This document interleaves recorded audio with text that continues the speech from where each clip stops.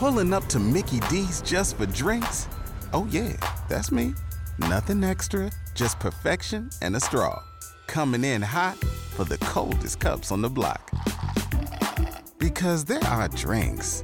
Then there are drinks from McDonald's. Mix things up with any size lemonade or sweet tea for $1.49. Perfect with our classic fries. Price and participation may vary. Cannot be combined with any other offer. Ba-da-ba-ba-ba. You're listening to the Archaeology Podcast Network. This is the CRM Archaeology Podcast. It's the show where we pull back the veil of cultural resources management archaeology and discuss the issues that everyone is concerned about. Welcome to the podcast.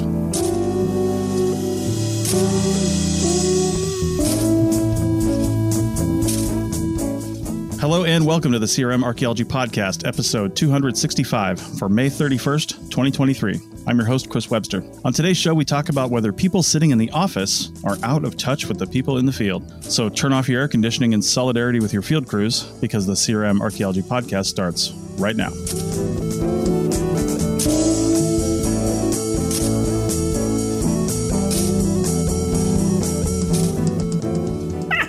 Welcome to the show, everyone. We had a good pre-show, so we're all jazzed up for this. But joining me today is Heather in Southern California. Hey guys, what's up? That was Heather in Southern California. You went out. You went out. We couldn't hear your. And I guess. Hi, everybody. All right. And then Andrew, also in Southern California. Hey guys, how's it going? And he's getting Doug double over in airtime, Scotland. Chris. Yeah. I'll cut it out. Goodbye, everyone. Goodbye, everyone. That's it for Doug. I swear we haven't been drinking. It's 8 o'clock in the morning here on the west coast of the United States. Doug may have been, but we dude, it's like almost 5 here. So I know, right? So, and I'm actually in the Central Coast in one of our favorite areas, San Luis Obispo, California. It's just, I don't know, it's awesome up here. Anytime it's hot anywhere else, it's like 65 here, and it's just, I don't know, it's amazing. I love the area. We did some wine tasting in the Edna Valley region yesterday, and just some really good stuff. And yeah, it's a fun place to be. But it's not a fun place to be sometimes, Facebook. And I want to talk about this because we'll get to the topic for today, which is Heather's topic. And she saw a post in one of the groups that we reference all the time, and we'll talk about it here. But in discussing this in the pre-show, Doug actually mentioned that he's kind of left Facebook. Well, not left, he's still there, but stopped kind of paying attention to it and paying attention to things like Archaeo Field Text because of some of the comments and a little bit of the toxicity that can happen in the comment sections and even in some of the posts, to be honest. But a lot of the posts that are bad get moderated. And in fact, some of the comments get moderated. I was mentioning I'm a moderator of the Archaeo Field Text group on Facebook. And if you're not part of that, you can join it. I will tell you right now, if you answer the 3 questions, which are very simple, you'll get in right away. If you don't answer the questions, I have to moderate you or one of the other 2 moderators. And if I look at your Facebook profile and it's completely locked down and I can't even tell you're an archaeologist, then I hit the decline button and you don't come in, right? If you bring somebody else in and you recommend them to the group, if they don't see that and then go answer the questions, I have to do the same thing and go see if they're actually an archaeologist by their Facebook profile. And most people have that locked down, and rightly so, probably. But it means I can't let you in. So I'm just saying right there, if you want to come in, answer the questions, and it lets you in right away. You don't have to be moderated. But the point is, there's a lot of stuff over there that's total garbage, right? And it's not anybody's fault. It's just how people are. And I feel like it's the responsibility of people who are, I don't know, who've been doing this for a little while, who have some insight to really kind of cut through the crap over there and help people out, because that's what they're ultimately asking for.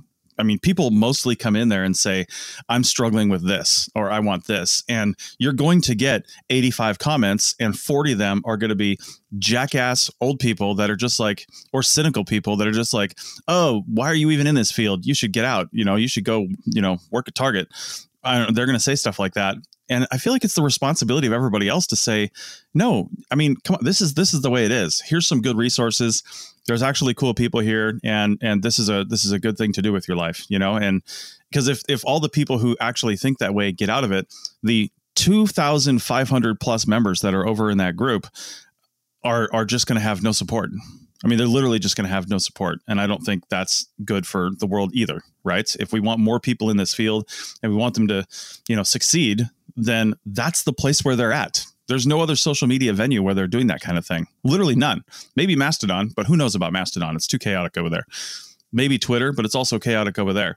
It's literally no other social media platform aside from maybe LinkedIn, which also nobody's using like this, where you can have a group and you can ask a question of your peers and get these sorts of responses and answers. Because, I mean, some of them are really good. So I don't know. I had to kind of soapbox that just a little bit because Doug, I think you have valuable insights to tell to people. And if you could just cut through the BS and ignore the acidic comments that are over there and just put down your own insights and link to some of your great blog posts and some of the videos up on recording archaeology and some of the resources that you have, that could cut through some of the shit, don't you think?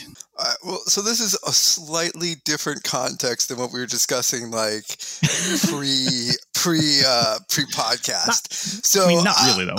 I'm slightly torn in that, like, I do appreciate that some people go there to ask questions, but I do find that, and this is, you know, UK and North American archaeology groups, like there's just like a horrendous amount of stuff out there it's quite a waste of time. And also, like, some of those questions, people like could have dropped that into Google first and got like a bunch of resources that would have answered their question. In fact, of like most of what I hate, and this is not everything that's on there, probably like 95% of it. No, I'll say like 90% of it could have just been simply answered by Googling instead of like trying to take up other people's time. Sure. And it's the same, and a lot of times it's the same questions. You know, year after year, you see the same ones come up, and like the same answers, which is usually like, "Hey, have you heard of Chris Webster's book on like how to survive archaeology? Go check it out. Nobody's There's a whole ever said chapter that. on what you're asking about." Literally, that post has never happened. That's not true. I've seen that. I've seen it. Oh, well, maybe. It's happened, Chris. Bill, at least. Bill's done it. I've seen Bill do it. Yeah. Man, yeah. So like there's stuff like that. And then I just like, the worst is like probably the other 5-10% is just people with like, will put out opinions, and they're the worst informed opinions ever. Mm-hmm. Like it's just such a time sink, and that like I'm just thinking of stuff I've had to like go and correct. It'll be like, xenophobic, racist stuff on like archaeologists getting visas to work in a country, and like someone will go off on a rant about like how horrible it is they're using it to keep jobs down, keep wages down, yada yada, and you're like, and so you end up spending like 2 hours debunking this in this closed group. That honestly, if the person had just like done even the most basic of research, like I'm sorry, I'm exasperated on like how like I'm pretty sure everyone like survived university Googling things, like how they couldn't just like Google before you talk. I don't know, Google before you post. Yeah. Should be like a rule on like all those groups. I just that's where I hate. Like I've dropped off because it's the same thing, and it also gives the same level of voice. And I'm not saying like there's trade-offs on this, but like the stupidest voice has the same reach. Probably actually because of algorithms, the stupidest, most ignorant, most hateful voice will have 10 times, 20 times the reach than the person who might actually be an expert in whatever this question is, or the person who actually like went and spent 2 minutes Googling it, or like have information. And it's what I just hate is like almost all those groups just turn into, like, if you see any of the posted in your feeds or anything, it's because it's turned into some sort of hate fest because someone said something really, really stupid. And then the algorithm amplifies it, and then lots of people say equally stupid things on it. I find it as a time waste. There you go, Chris. Okay, it's a time sink of like my time when 90% of it could have been fixed with Google. Yeah, watch this, Chris. Guess what? Everyone record this at this moment. I'm going to agree with Doug 100%. Oh, yeah. Does it, Andrew? It hurts. I know. In the heart. It does. I think I might be having a heart attack, but I'm not sure. If we could just call 911. But yeah, man, I find exactly the same thing. I get no joy out of social media. I just don't. Like, that's just the honest truth. And I never post on Facebook. I never post on Twitter. I find all those places just quicksand, where you can't do like Chris, what you said that, oh, we should just cut through, we should just magically cut through. It never works. If you put one line out there like, well, guys, actually how this works is if you do this, you get 50 people dogpile on you. Oh, well, I guess, how do you know, college professor, Sure. or whatever. You can just, it's like a pointless waste of time. Yeah. So the one thing that I do to kind of circumvent, that's really why I have my YouTube channel, because in YouTube, I can make a product and like blast it out. And then I can deal with the comments in that world, which usually aren't nearly as just waste of time, joyless that they are in the other social media world. But that's my experience. Sure. Preach. Preach. Amen. I actually would say I agree with Doug and Andrew as well. However, it's so complicated because I definitely see Chris's side. In fact, I agree with Chris as well.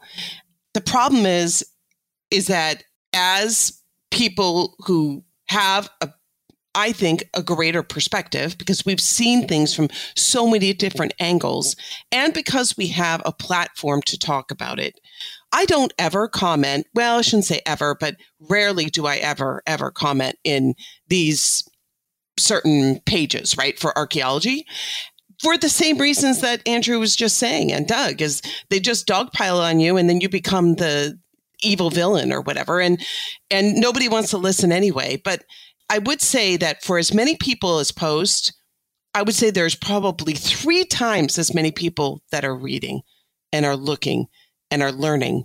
So that's where, for me, I think that we need to offer other media options, just like Andrew was saying, the YouTube, the Archeo Podcast Network, because what's sad is that new people that are entering the field are watching and reading this crap. And some of it is just like, so we were talking about before we started, virtue signaling, all this, stuff they're much more concerned about everybody hearing them than they are about actually having some kind of a crowdsourced, let's learn from each other opportunity. That's not where they're going. And so true. It's disgusting. Actually, it's very frustrating. And then what they do is they're putting these false narratives out there for new people in the field. And I think another option is just exactly what Andrew and Doug and Bill do, is like getting them right at the beginning in their career at the university level, teaching people that this is not correct. And on top of that, the people that are on social media, I think the younger ones are so savvy to some of this. So if they're a person who really just wants to know the truth, I think they see through that BS. But, I guess probably all this just argues why it's a time suck and it's not productive. But I do think we do look at it because it's really good opportunity to pull information for, looking at podcast topics and doing things that are relevant that people are talking about. And so that's why I look at it. I don't really comment. Okay. I mean, those are all definitely valid opinions, and we're going to end this segment actually real shortly here because we're not going to spend the whole time talking about this. But I will just say, I actually agree with you guys as well. It is really bad over there. And I actually mostly don't even comment on Archeo Field Tech stuff either. But that's for me with like Facebook posts. Like when I get to a Facebook post, I'm not on Facebook all the time. So when I see it, even in like some of the RVing groups we're in and the groups specializing in like the RV we have, if I see somebody ask a question and it's already got like 70 comments, like what am I going to contribute? You know what I mean? Yeah, right. I mean, they won't even see it. Right. But if I see a comment that has like, or a question or something that has like no comments or a couple, then I might jump in and be like, okay, well, here's what I think about that. But that being said, I think it is still it is still valuable for people who, even if you don't comment, if you just read some of this stuff and you say, you know what, that is bad, that is negative for the field, and report the comment to the admins, because not enough people are doing that. And if the admins look at it and say, yeah, that is totally false information, and we're going to get rid of that. This isn't a democracy, right? This is a group run by 3 people, and we can bring in other people. It was started by, I don't even know who started it, to be honest with you, but there's 3 admins now, and we have a group chat, and we talk about everything that we take out of there. Not one of us makes that decision. So it's just how it is in that group. But I still think that ignoring the fact that so many people use this as a resource for, trying to improve how they work in the field and trying to cut through the crap, even though they probably could have Googled it. But the problem is there's not enough resources out there to actually Google for some of this stuff. How many people have written a blog post about the best field boots to use in the Southeast? Probably not that many. Most of that information's here on Archeo Field Techs. So, it's just, I don't know. It's not that big. I know there's some other comments out there, guys, but we really have to end this segment and move on to the next one. If we want to keep this going, we can, but otherwise we'll be back in a minute. Don't you love an extra $100 in your pocket? Have a TurboTax expert file your taxes for you by March 31st to get $100 back instantly. Because no matter what moves you made last year, TurboTax makes them count. That means getting $100 back and 100% accurate taxes, only from Intuit TurboTax. Must file by 3/31. Credit only applicable to federal filing fees with TurboTax full service. Offer can be modified or terminated at any time. Pulling up to Mickey D's just for drinks? Oh yeah, that's me. Nothing extra, just perfection and a straw. Coming in hot for the coldest cups on the block. Because there are drinks. Then there are drinks from McDonald's. Mix things up with any size lemonade or sweet tea for $1.49. Perfect with our classic fries. Price and participation may vary. Cannot be combined with any other offer. Ba-da-ba-ba-ba. Welcome back to the CRM Archaeology Podcast, episode 265. And, we were only intending to talk about the toxicity of Facebook posts for a little while, but we spent a whole segment now where we said, where most of the hosts were like, I don't go in there and give my opinions. We're going to do that exact thing right now. So we're going to talk about a post that was in Archeo Field Techs. Some of us saw it, and it was actually fairly recent. It wasn't within the last few weeks, I think. And you have the ability on Facebook. Oh yeah. You have the ability on Facebook now in private groups, which kind of shocks me. If the group is private, you wouldn't think this would be an option, but you have the ability for the last 4 or 5 months to post anonymously, and anybody can do it. Right. And here's the thing. The anonymous posts have to be approved by moderators. I don't know if you knew that, but if somebody decides to post anonymously, we get to read it first and say, okay, yeah, they can post this anonymously. So like if somebody tries to post a bunch of hate speech anonymously and they don't want to be crucified for it, then obviously we're not going to let that through. Right. So at least there is some moderation there, but I still don't understand why you would post anonymously in a private group. Yeah, and I was wrong too. With the number of people in this group, I said 2,500. I hadn't looked at it in a while. There's over 4,000 people in this group. So, a lot of them probably aren't in there anymore. I think Doug's child is in this group as well. I'm not really sure, but that was a cute little scream. Yeah, I think that was Doug. Sorry, guys. I'll try to mute it. She's around. She'd like to join the podcast. I told her she needs to be a little bit older. Nice. Yeah. Wait, Chris, do you actually see who's posting, or does it just come through as anonymous, like anonymous to you? For a very short period of time, it came as anonymous to us too, but I actually just noticed on the last one that I approved that I can see who's posting it. So, yeah. So it's not anonymous to the moderators. Yeah. Oh, sorry. The only time side step thing. Yeah, the only time I think that is fair is if somebody's asking a question that could put their job in jeopardy, and it is a legitimate question, and they really are looking for help, from the hive, right? That's 4,000 people. That's a lot of people that can give you some input. Yeah. And, the thing people need to remember too, while we're getting ready to jump right into this, is it's not just Archeo Field Techs, right? And the group is intended to be field technicians in archaeology. And it was kind of started in California. So a lot of California archaeologists were in there first, but now it's kind of all over the country. And it's not just field techs. There's a lot of company PIs that are in there. Heather, you're one of them. I'm one of them for that matter. So there's a lot of people now, granted, people come up in their career, right? So they may have started in the group as a field tech. It's been around for a long time, and now they're not anymore. But I know for a fact that I've had people that I know that run companies or that are PIs of companies actually messaged me privately and said, can I join this group and post job posts and stuff over there? And I'm like, yeah, I mean, I guess if people don't like it, they'll moderate it. they'll report it. So, I try not to moderate that kind of stuff, and the other moderators don't either.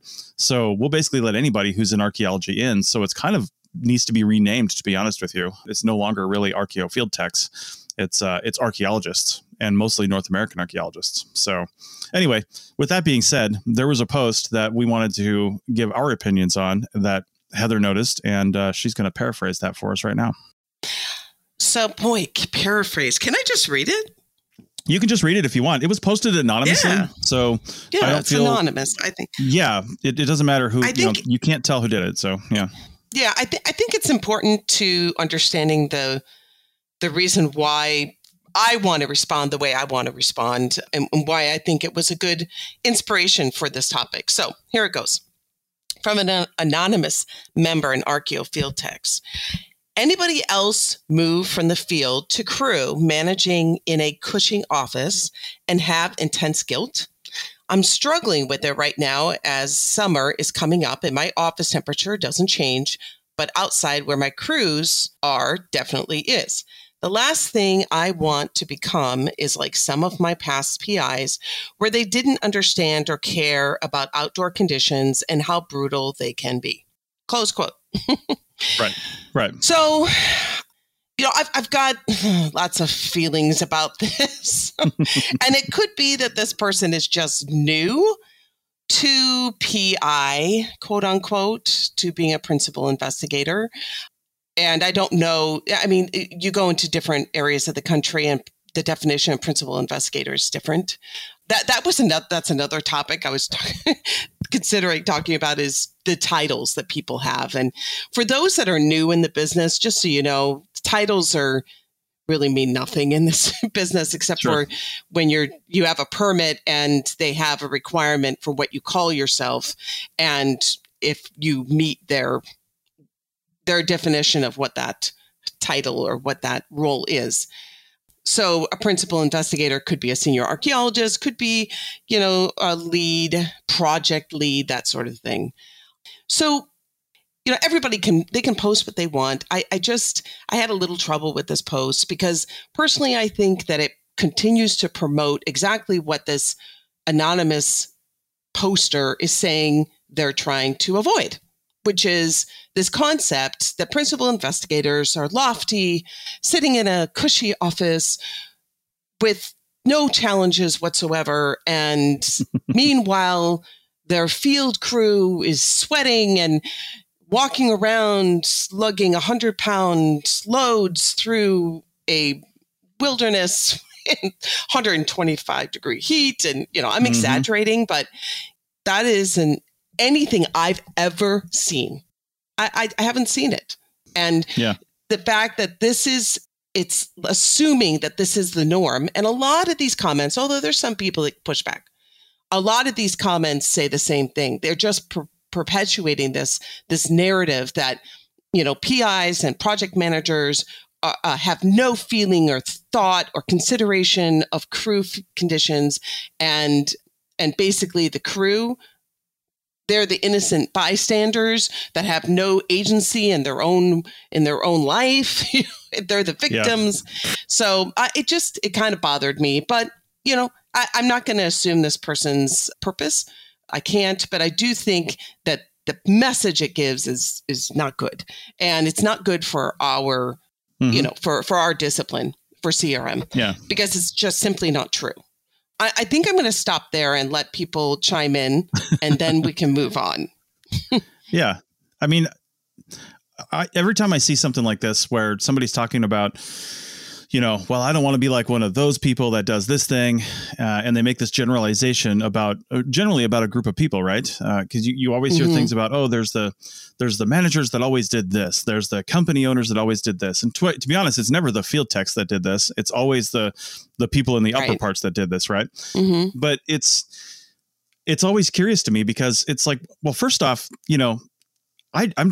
This is probably why I've been fired from several jobs, but I'm like, why don't you just name these people and publicly shame them if they're actually doing such shitty things for archaeology, right? Like, I really do think that if we want to make the world a better place, then, we should Me Too them out of archaeology. If that's what you really, really want, then stop just complaining about it and generalizing, and let's fix the problem. You know what I mean? So there's that little aspect of it first. But the other thing is, who actually is so out of touch that they think that everybody above them thinks that they've forgotten what the field is like? It's just that they have other concerns, pretty much like you did, Heather. You can't say, well, we're not going to go work in that area because, it's too hard. We're just not going to do it. But if you do that, field techs are not going to have a job. It's real simple. Right. Yeah. And your company's not going to exist. We're in this discipline. We know what we got into. There are OSHA rules out there. And is there no one that's not following OSHA? Of course not. There's always bad apples, right? But to assume that it's across the board, which is definitely what people act like on some of these, forums, is that it's across the board. It's not. There's laws, regulations. I've worked for lots of companies. I've never seen that. Yeah, no, there's pathways for you to approach people when those laws and regulations are not being followed. There's the SHPO, there's RPA, there's whatever agency you're working for, there's the Better Business Bureau, there's all kinds of places. Now it's hard. You actually got to think about doing these. It's human HR resources for the company. Yeah. Yeah. Hello. Yeah. Yeah. So there's pathways for you to deal with that. Andrew. Well, I'm going to be doing the rest of this podcast anonymously. So if you guys could just, respect me. Yeah. That's no problem. So I would say, man, when I hear this kind of stuff, I'm like, okay, then why don't you just turn off the air conditioning and then keep doing your job? If you're so beaten down by the weight of possibly trying to be this cliche that you've constructed in your own mind, it's stop it, and stop it. That's why I'm doing this podcast anonymously, by the way. Nice. This kind of stuff, it drives me nuts. And I will say, as an aside, I wouldn't even be this harsh if we knew the person's name. It's because it's anonymous, because I don't believe in dogpiling on somebody in any kind of media. Right. So I'm not here to make the person overtly feel bad. So I feel okay being blunt, about this. But that's just what I would say. I'm like, come on, I agree with you guys. I agree with everything Heather just said. It's part of the job. It's not that the PIs are sitting on their throne in their castle, while the serfs are out there doing all the manual labor all day and night. It's much more complex. It's much more nuanced. And the only way that I would, in a backwards way, defend them is maybe they truly don't know this. Maybe they don't know the positions and stuff. I'll say that when I first started CRM, I had no guidance in terms of the possible roles in CRM, how me as a field tech could ever go into the quote unquote office. I didn't understand any of that. Nobody ever told me that there were different positions, and what the ladder was of success in this world. Nobody told me any of that. So I can feel a little for the person in terms of if they're totally ignorant about that stuff like I was. But even with that said, they've still gone a little too far over the top. Doug. So, yeah, man, actually, it moves on nicely from Andrew's thing. I think actually this slightly goes back to, I'll pull in our first segment with this segment. One of the problems also with the social media things is that it's highly biased. When you see questions like this or people's experiences, you get a very biased, a very one-sided sort of view. So this person may be thinking that this might be their only experience, as Andrew was saying. And so to them, this is what they think archaeology is. Was it not last year Louisiana field tech died from heat exhaustion, stroke, or heat stroke, one of the two. Yeah. So this is one view, but I do find this is like, again, one of the issues with sort of the social media is that any of those groups are self-selecting and biased in a way, and it a lot of the groups will come off with the sort of view and present as like, oh, this is the Archeo field text. You're going to get a range of views about different things and it'll be helpful, but actually you're not. So like, if you saw a lot of people agreeing with this post, I'll be honest, guys, it's been a while since I've been on Facebook, so I didn't go and check it out. Mm-hmm. But like, if you're seeing a lot of people agree with it, yes, that might be it, but it's probably a biased sample. This is the experience, and that's just it. Is like, you also end up with sort of, that's why dogpiling happens so easily, because if you were to give an alternative view of what's happening, that's not the view of that biased sampling, and they are absolutely going to hate you for giving a different view, because it's not what they're used to. Yeah. Well, so the thing is that we call it virtue signaling, right?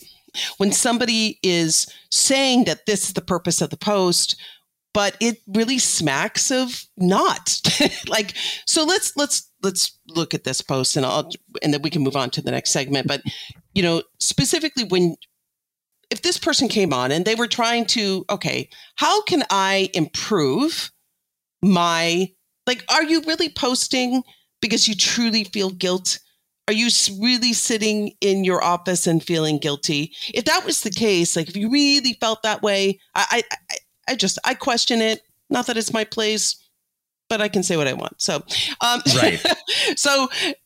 But I think if your intent is for this not to be the case, for the people in the crew, or, the crew to not be under those kind of conditions, honestly, if you came from that perspective and you don't want to have those kind of conditions for your crew, just make sure that doesn't happen. Mm-hmm. And actually, you see some responses like that, a response to this post, quite a few of them, actually. But if you really are looking for options to make sure that your crew doesn't have these issues, then maybe that's your question, right? Mm-hmm. And so, but it's Facebook and people can post what they want to post. And my main thing, and the reason I want it, that's more just, I didn't want to call out. It wasn't calling somebody out for posting something like this. It just was an inspiration for the topic of how can we close the gap between field and office. And that's what we're going to tackle in the next segment. Sounds good. We'll be back in a minute. Purchase new wiper blades from O'Reilly Auto Parts today and we'll install them for free. See better and drive safer with O'Reilly Auto Parts. O'Reilly Auto Parts. Everybody in your crew identifies as either Big Mac Burger, McNuggets, or McCrispy Sandwich. But you're the Filet-O-Fish Sandwich all day. That crispy fish, that savory tartar sauce, that melty cheese, that pillowy bun. Yeah, you get it. Every time. And if you love the Filet-O-Fish, right now you can catch two of the classics you love for just $6. Limited time only. Price and participation may vary. Cannot be combined with any other offer. Single item at regular price. Ba-da-ba-ba-ba. Welcome back to the CRM Archaeology Podcast, episode 265. We're wrapping up this topic on closing that gap between field personnel and office personnel, and especially when you transition from that. I do got to mention just a couple things, though. There's like 32 comments as of May 21st when we're recording this. There's like 32 comments on this post, and I would honestly say that 95% of them are largely positive, as far as not positive that they're positive comments, but positive as though they're answering the question in a way that I think might help the poster. You know what I mean? Some of them are, get over it, you'll be fine. And some of them are like, well, you're recognizing this, and that's the first step to not doing what your superiors have done in the past and things like that. Right. A few people that are posting some snarky responses, which you can expect, right? Mm-hmm. And then Bill, I'll say this because he would have said it on the podcast if he was able to make it today, but his response was no. just no. And that's true. Like maybe you come from one spot, you come into the next spot, and you have different responsibilities, and you just have different things to worry about and think about. Not that you're not thinking about the field crew, but you're not going to send them into a smoking volcanic caldera, right? I mean, you're still going to be conscious of that, but you're also relying on the people that are between you and the field crew, like the field directors and the project managers, if you're a PI, and the crew chiefs, to have that sort of responsibility. So anyway, that's my little rant on that. Okay. Yeah. So I want, we only have a few minutes to actually really tackle this subject. So I think we'll do a high level. So this concept that there's this huge gap between field and office, I do think that sometimes that is the case, because you may have, let's say, companies that are doing work away from their corporate office. So their PIs or their senior archaeologists, the project managers who are running the actual project, or who have, running the project on a higher level, are in another state, and the crew, there's just separation, actual physical separation, which then leads to an actual gap in tasks. So, but generally, I don't think that that's the case most of the time. And so are there separations between field and office? Certainly there are, but I wanted to argue for the fact that I personally think that that's not the best avenue. And I think sometimes people do it because it's just the easier, or that's just the way that it's always been. Right. There are some explanations that I want to give from a management perspective that people may not consider if they're in the field. And one thing is that in the field, it requires a lot of people, right? A lot more people than it does in the office to write things up, to do the analysis, the lab analysis. It always takes many more people to actually get the field work done. And so when you're looking at budgets, and as much as people say, you know what, the hell with a budget, you should pay people this much and they should be paid the same amount as the people that are in the office, and that's not the way it goes. And if we went that way, or if your company went that way, they would not have work, and therefore the employees don't have work, right? So we have to look at this and have some balance here. And one thing is that the more people that are required for a task, the less money that those people that are conducting that task are going to make, because you're spending so much. I mean, that's not a rule across the board, but generally it is, right? So you need a lot more people to survey, and it's a combination of how many people are dipping into that budget and the skill set that it requires to accomplish that task, right? So if you have somebody who has a very refined skill set, a skill set that not many people have, and requires a certain level of education, and there are tasks like that, I don't care what people say, there are tasks like that, then those people are going to get paid more. They're just going to. And the people in the crew, surveying, if it doesn't require a very specific task like GPR and things like that, they're going to get paid less. And if you want to make more at a job, then you're going to have to step outside of 100% in the field. You'll never cross that barrier if you are in the field 100% of the time. You need to have other skill sets. Now, it doesn't mean that a project manager can't be in the field, but that's the way life works. I mean, as you build up your knowledge and your skill set, you get paid more money. That's the way it works. So, that's one thing that people need to understand. I've had people come to me and they're like, I need to make more money. And I'm sympathetic to that. And I always encourage them, open up your skill set, step outside the field, because I've seen people that are so skilled, but they're not using the skills. So it's not just about, I have the skills. You have to be in a role where you're using the skills. So you have somebody who has an MA, they have a ton of skills, yet they only want to be in the field. Well, then you're only going to get paid a certain amount. That's just the way it works. So you're not using the skills that you have, and therefore you're not going to get paid. So not only do you have to have the skills, but you have to be able to be in a role that you're using the skills if you want to increase your pay. So, yes. I would say with that stuff, I mean, I agree with you, obviously, Heather, but I think one of the problems, like I touched on a little bit before, is just the ignorance of the actual positions. I never knew that stuff. And in my experience, CRM firms were pretty poor at telling us what is actually out there. What does their company offer? I would love if all CRM firms, if you could just have a single piece of paper that lists the actual positions from like basic field tech to like field supervisor to senior archaeologist, whatever they are, list them all out, list the minimum qualifications for each one. So me as a new archaeologist, I could look at that sheet of paper and go, oh, I could move up if I get this skill set. You know, I've never seen one of those in my life. And well, we have one. My company has one. We do have that. Now, is it easy? I will say is it easy to find? Is it obvious, or is it buried in like the new employee handbook? You know, I want it to be like front and center. Yeah. And you know what? The thing is, sometimes exactly what you're saying. If you don't know to ask, you're not going to get it. Right. And so, yeah, but if there's a difference, if you're as needed, it's not offered to you. Not that it's not open to you. It's just not something that's offered to you. If you are a part-time or full-time employee, yes, every single one knows about it because we talk about it at your mid-year and end-year review, or we bring it up over the year if you're a good manager.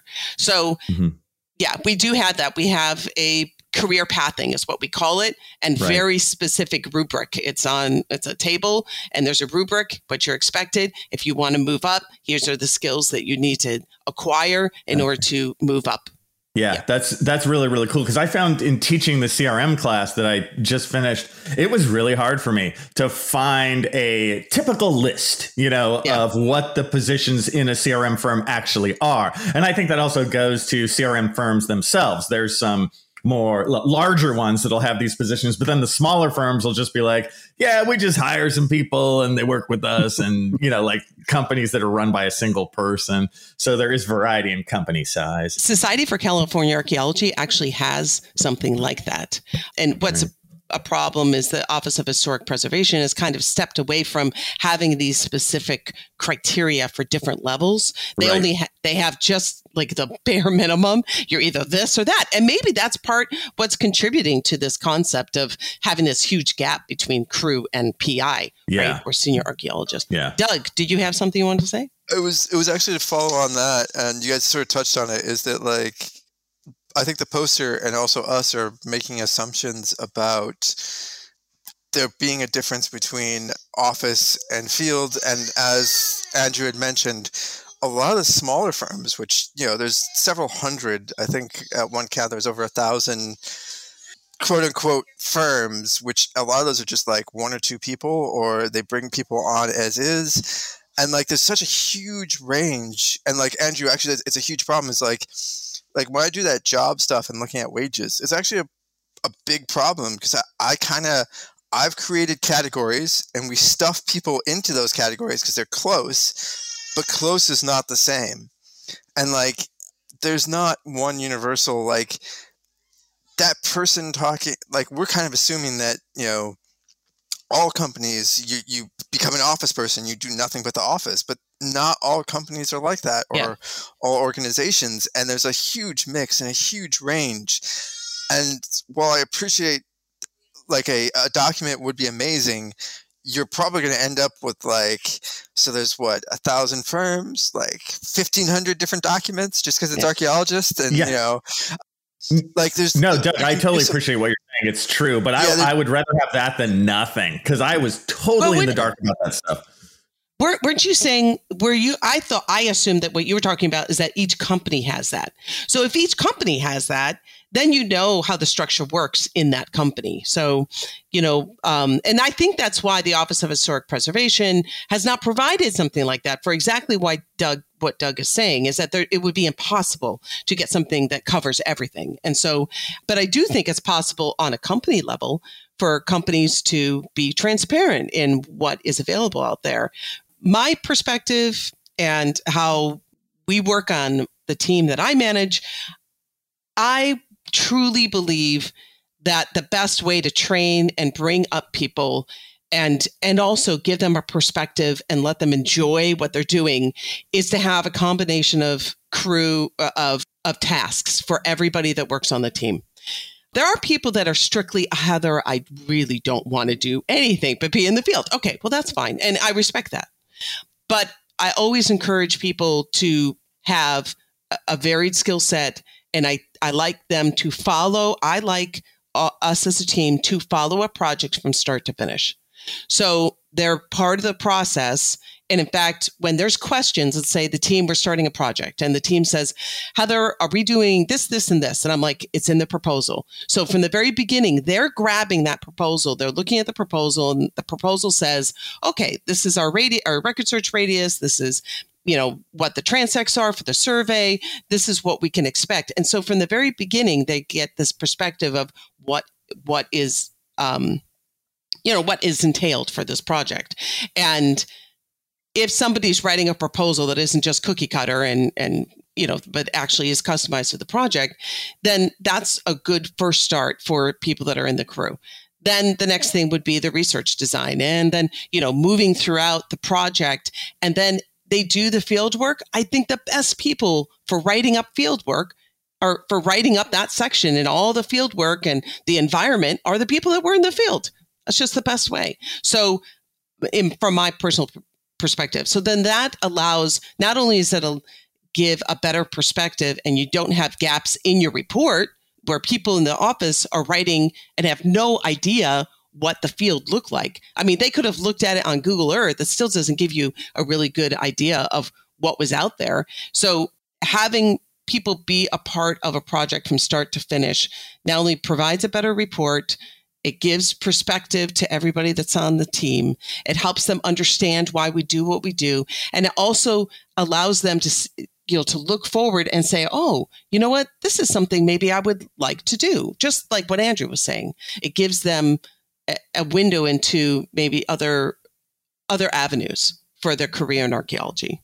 I think what we're coming on to is that communication is probably key. Like, the issue of this thing is probably a level of communication, because as we've talked about, like, a lot of companies are different. So you're going to have different aspects that's going to change. And like, we're also kind of assuming that a company stays the same and that your job stays the same. And like, you could have the same job title and be doing something very different than what you did 5 years before, just because companies grow, the sector changes, life moves on.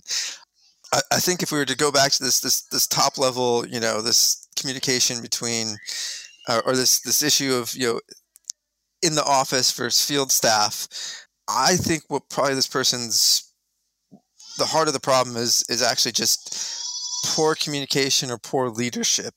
And that if they've had this view that the people in the office just don't care and stuff, I think they're probably not having what you've just described, Heather, about how you communicate the entire project to everyone, and that the idea that even if it's not necessarily totally relevant to what you're doing, you have an overview of a project, and that helps. And I suspect, really, if we were to suggest one solution to this problem, is it's actually just probably more internal communication within organizations or companies, or I don't know, whatever you want to call it, would probably help alleviate a lot of these problems.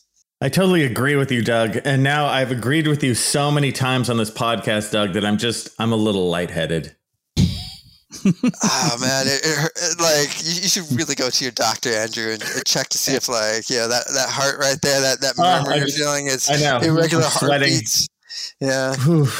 So to wrap this up, if this anonymous individual is in front of me, I would personally, I just think, exactly what a lot of the posters or responders said was, if you see an issue, then do what you have to do to make it different. I mean, that's where you should look at it and say, you know what, here's my opportunity to make it different. If you really, truly had nothing but negative experiences in the field and you felt that your past PIs were abusive, well, then don't be that and move on, because that's the best way to change the dynamic across the board. And you can only control what you can control. So control your own little world, make that piece of life better for yourself and others. And there's your answer. Last 2 seconds, it's somewhat not related at all.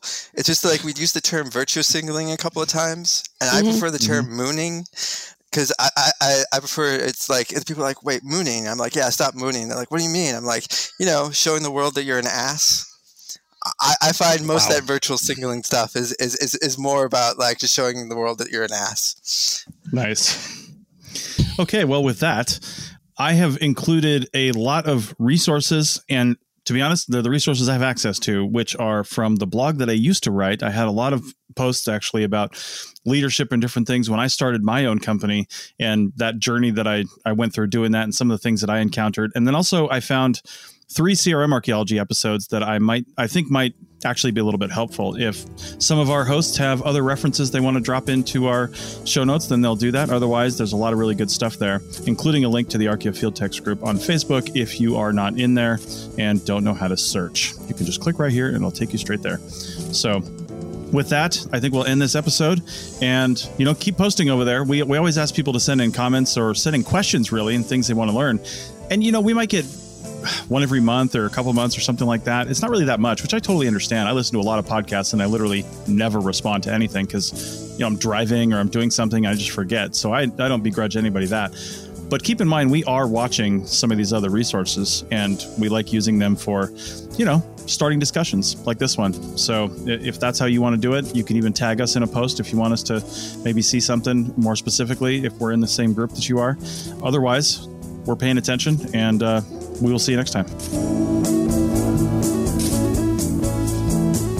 That's it for another episode of the CRM Archaeology Podcast. Links to some of the items mentioned on the show are in the show notes for this podcast, which can be found at www.arcpodnet.com/CRMArchPodcast. Please comment and share anywhere you see the show. If you'd like us to answer a question in a future episode, email us. Use the contact form on the website, or just email chris@archaeologypodcastnetwork.com.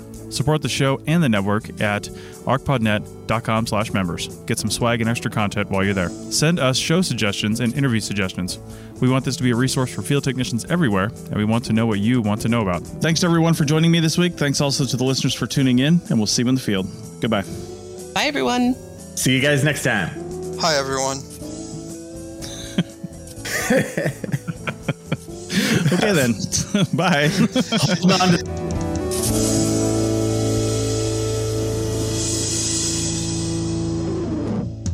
This episode was produced by Chris Webster from his RV traveling the United States, Tristan Boyle in Scotland, DigTech LLC, Cultural Media, and the Archaeology Podcast Network, and was edited by Chris Webster. This has been a presentation of the Archaeology Podcast Network. Visit us on the web for show notes and other podcasts at www.arcpodnet.com. Contact us at chris@archaeologypodcastnetwork.com. Pulling up to Mickey D's just for drinks? Oh yeah, that's me. Nothing extra, just perfection and a straw. Coming in hot for the coldest cups on the block. Because there are drinks. Then there are drinks from McDonald's. Mix things up with any size lemonade or sweet tea for $1.49. Perfect with our classic fries. Price and participation may vary. Cannot be combined with any other offer. Ba-da-ba-ba-ba. Everybody in your crew identifies as either Big Mac Burger, McNuggets, or McCrispy Sandwich. But you're the Filet-O-Fish Sandwich all day. That crispy fish, that savory tartar sauce, that melty cheese, that pillowy bun. Yeah, you get it. Every time.